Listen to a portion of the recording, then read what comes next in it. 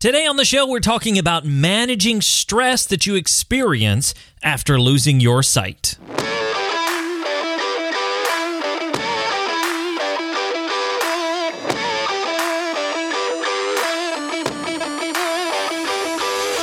This is Life After Sight Loss Radio.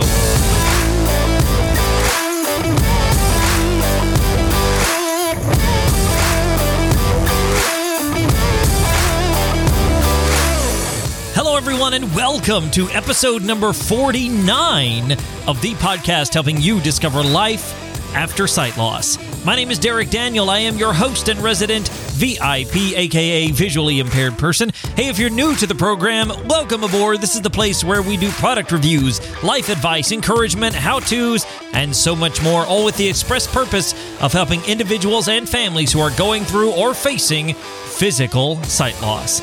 Hey there, guys. Welcome back if you are returning, and welcome aboard if you're new. I'm so glad that you're here this week. It's episode number 49, and we're going to have a great time. We're talking about managing stress whenever you lose your sight. Plus, I've got a great tech tip about a new app from Microsoft, and we're talking emojis on today's episode. That's right, emojis. I wonder how we're going to work that in. Anyway, it's going to be a great episode. I'm very excited about it, and I hope that you guys are as well. Before we jump into everything, as always, I just want to remind you that you can find today's show notes over at lifeaftersightloss.com/049. Now, at the show notes, you're going to find links, information, conversation, and more. Just hop on over to lifeaftersightloss.com/049.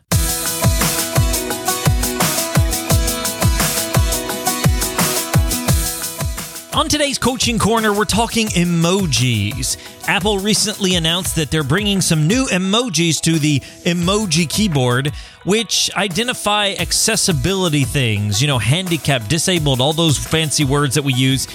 It's going to have a guide dog. It's going to have a person walking with a cane. It's going to have a person in a wheelchair. It's going to have all kinds of different emojis. I think there's at least 9 of them that I saw.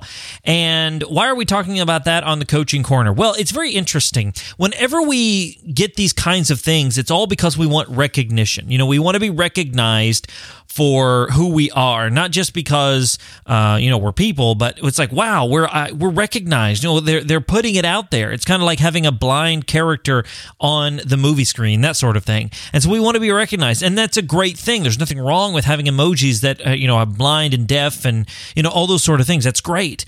But what it brings up is this broader question of identity. This like, who are we and how does this get put down into paper, if you will? Sort of this emoji says like, oh yeah, I can put this in there now because I'm blind.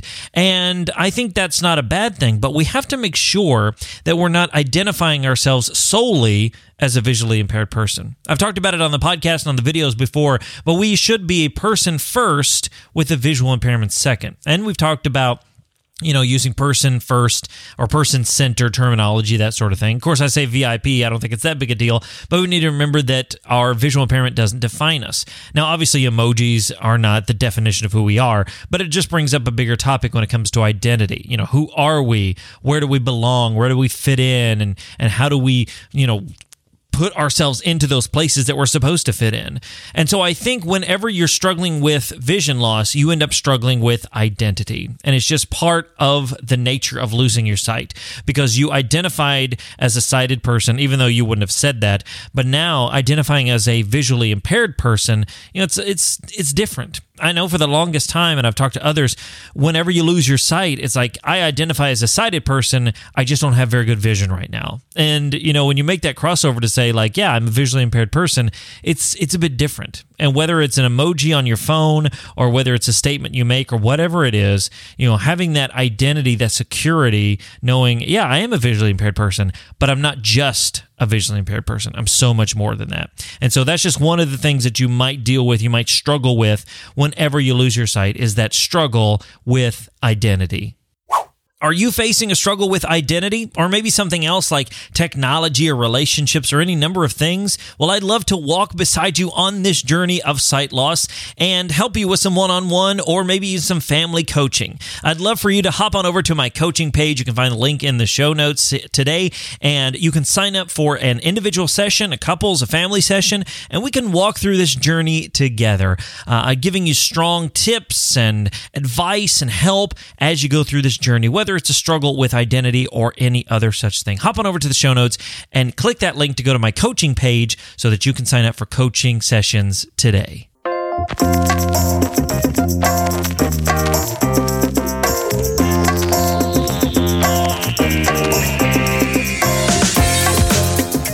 If you are a person that lives in the world, you probably will experience stress at some point.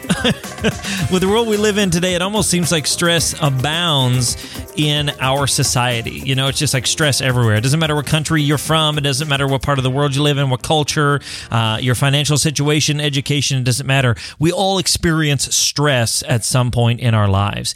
And after you lose your sight, you can experience stress in a lot of different situations that maybe you wouldn't have before. So on today's episode, I wanted to talk about some ways to manage stress, some ways to sort of cope with it, some techniques, that sort of thing. So let's jump into, first of all, talking about what stress is, and then we'll talk about some techniques on managing that stress.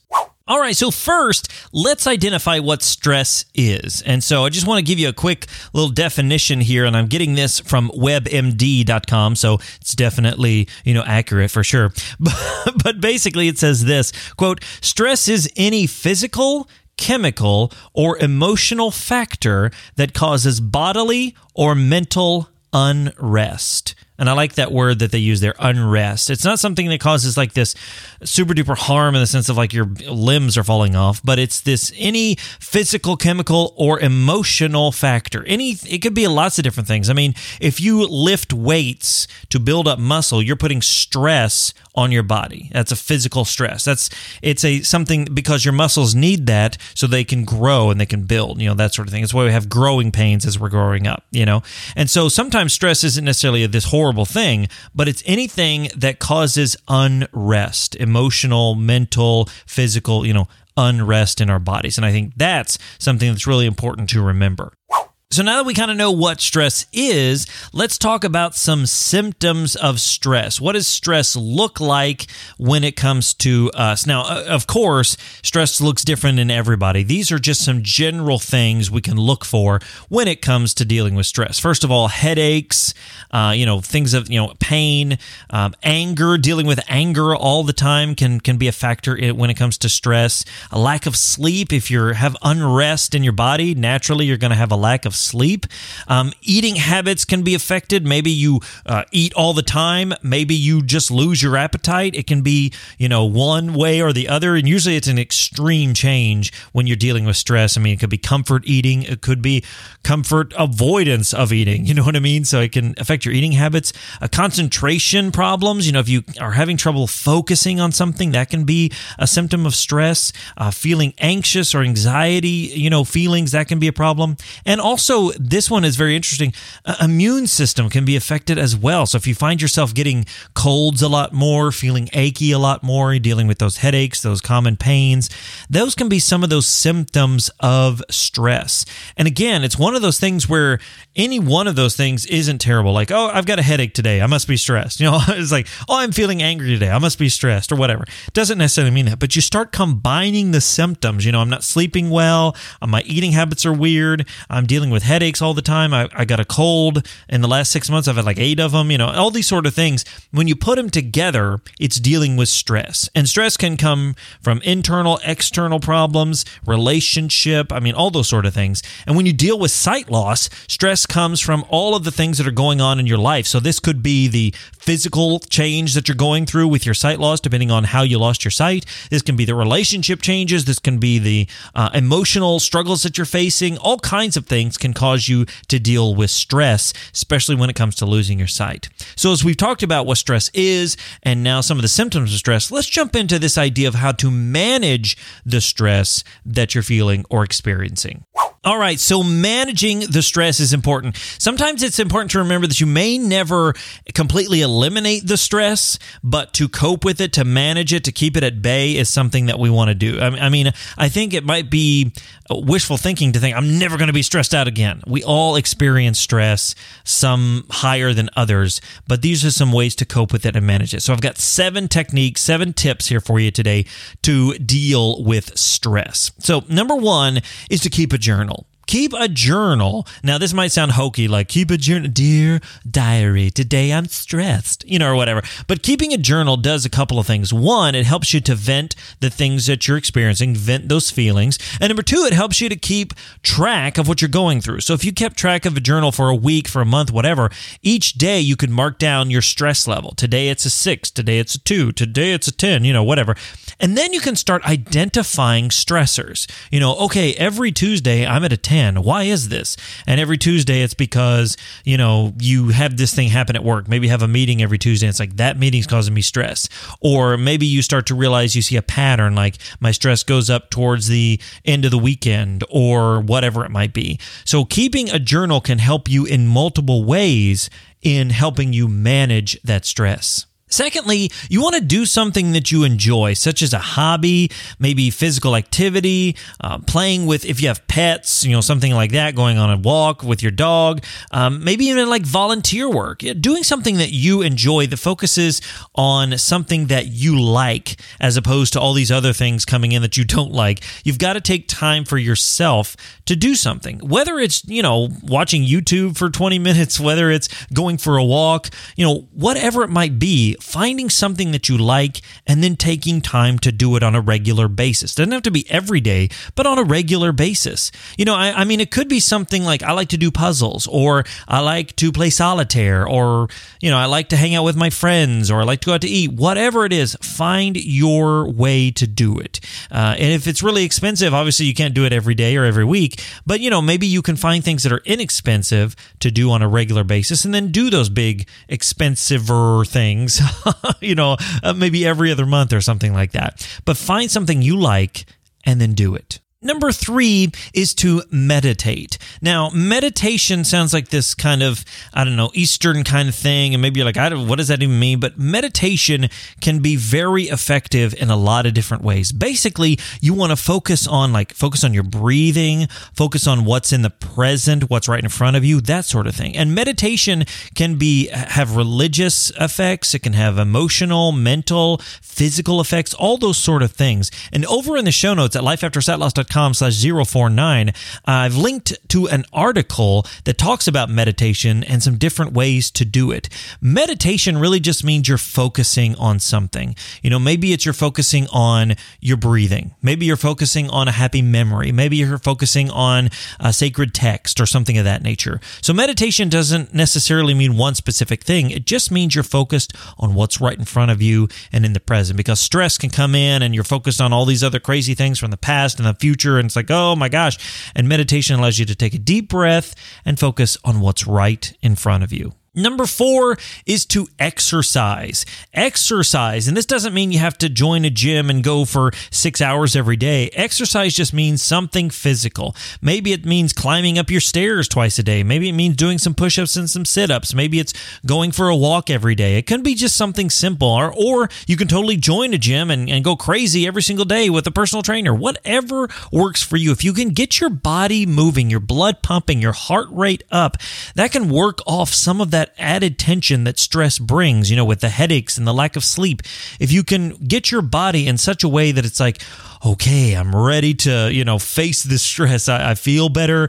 My body's, more focused. My energy level's up. All those sort of things. And right along with this probably goes, eating healthy as well. So getting physically healthy will naturally help the emotional and mental part that stress deals with as well. Plus, it'll help with the physical effects that stress has on your body. So exercise and get the blood pumping. Number 5, you want to check in with your primary doctor. Now, depending on what country you're in, that sort of thing, it might be a little different. But the person that you would go to if you felt a little sick, like, oh, I think I have the flu, I think I've got a cold, or whatever it might be, you want to start there. Check in with that doctor. Like, hey, I'm dealing with these kind of symptoms. Maybe it's pain, lack of sleep, eating, your eating habits are off. And let them start, the process with you. Maybe they'll say like, oh yeah, I see this is pretty common in your family, or I see this is common in your history or whatever. Headaches are normal, whatever. They might have another suggestion, but at least they can start you down a path. Maybe they'll say like, you just need to exercise and eat well.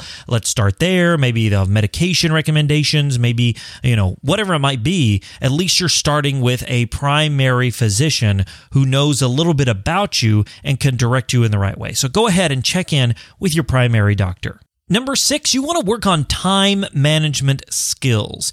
Now, this right here helps just with organization in general, but it gets you focused on something. So, for instance, if you have a work day where you go in at 9 and you get off at 5, maybe during the day everything's happening all at once. You got stuff coming at you, emails and phone calls and texts and everything.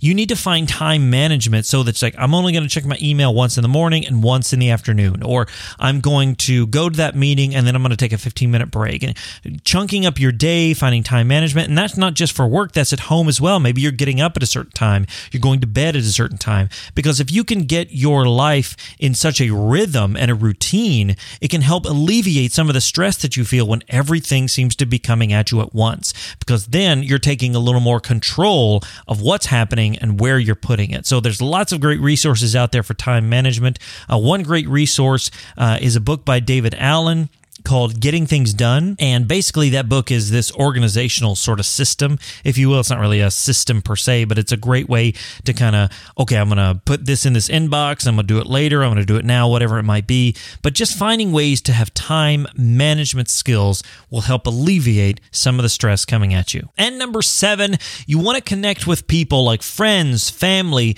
social groups, maybe even support groups and things like that. If you can connect with others, people that understand completely what you're going through, or people that don't, it'll just help you to alleviate some of that stress that you face, especially if you face it as in isolation. Being visually impaired can oftentimes bring isolation into our lives, and so we want to find ways to communicate and connect with other people. I'm not suggesting that you need 20,000 friends and you have to see somebody every single day. Maybe you're the type of person who doesn't need a lot of people, but everybody needs somebody at certain points in their lives. So connect with people, talk to somebody on the phone, email somebody, connect over social media, whatever it needs to be for you, do that, because those kinds of connections, building those relationships will allow you to get off some of those feelings that you're facing and take a deep breath and have somebody else maybe give you an unbiased, opinion of what's going on in your life. So the final thing that we should do here is to connect with people around us.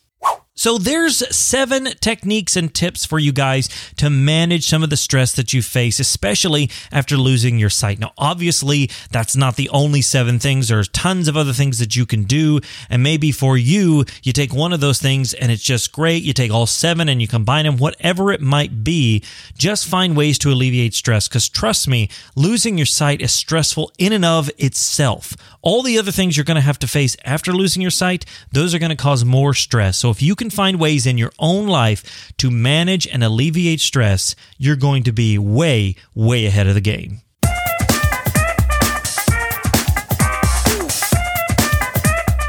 All right, guys, so I've got a little tech tip here for you today. Microsoft coming out of the gate again with another accessibility app.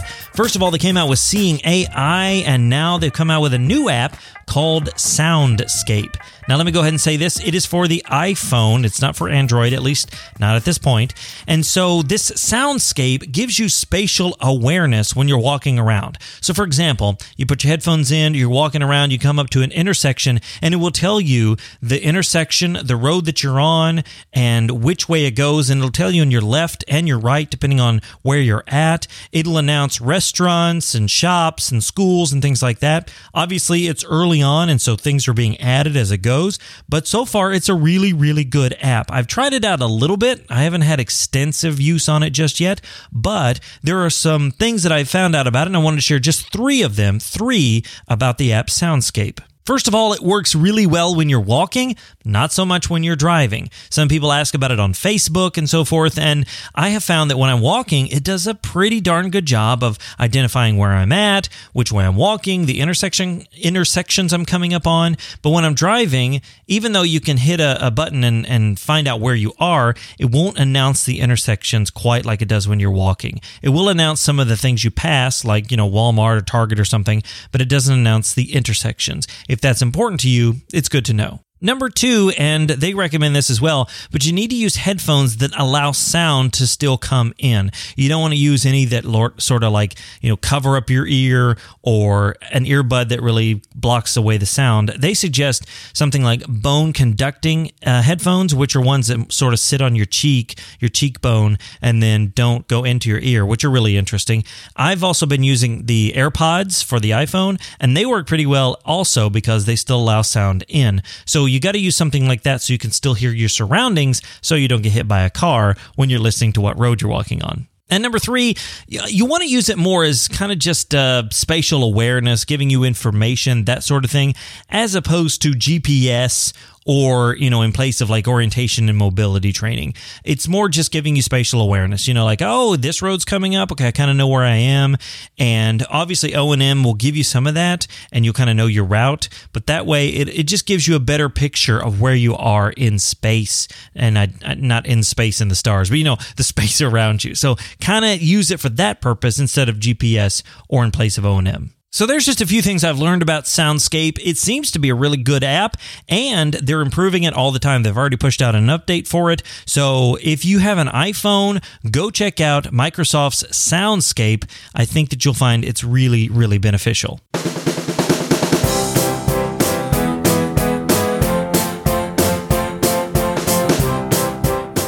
All right, my friends. Well, now you've listened to me ramble on just a little bit, and I want to hear from you. I love hearing from all of you guys with your questions, your comments, all those sort of things. And even if you want to say hi, I love it. So feedback is fun, and I want to give you a little primer, give you a little question here today. And our question that you can answer is this: what is one thing that has caused you a lot of stress, and how did you deal with it? What's one thing that's caused you a bunch of stress, and how did you deal with it? I'm sure that so many people will, identify with what you have to say. So let me know. And you can do that a few different ways. First of all, you can email me, Derek, DEREK, at lifeaftersightloss.com. You can tweet me at @TheDerekDaniel. You can also send me a voicemail, and the number for that is 317-721-1027. If you send me that voicemail, I will use it on the podcast. So make sure you, identify that, say who you are and that sort of thing, and give me your question, your comment, and I'll use it on the podcast. That voicemail line again is 317-721-1027. Take a few minutes, let me know, answer today's question, or, any other thing you want to say, and I look forward to hearing from all of you very, very soon.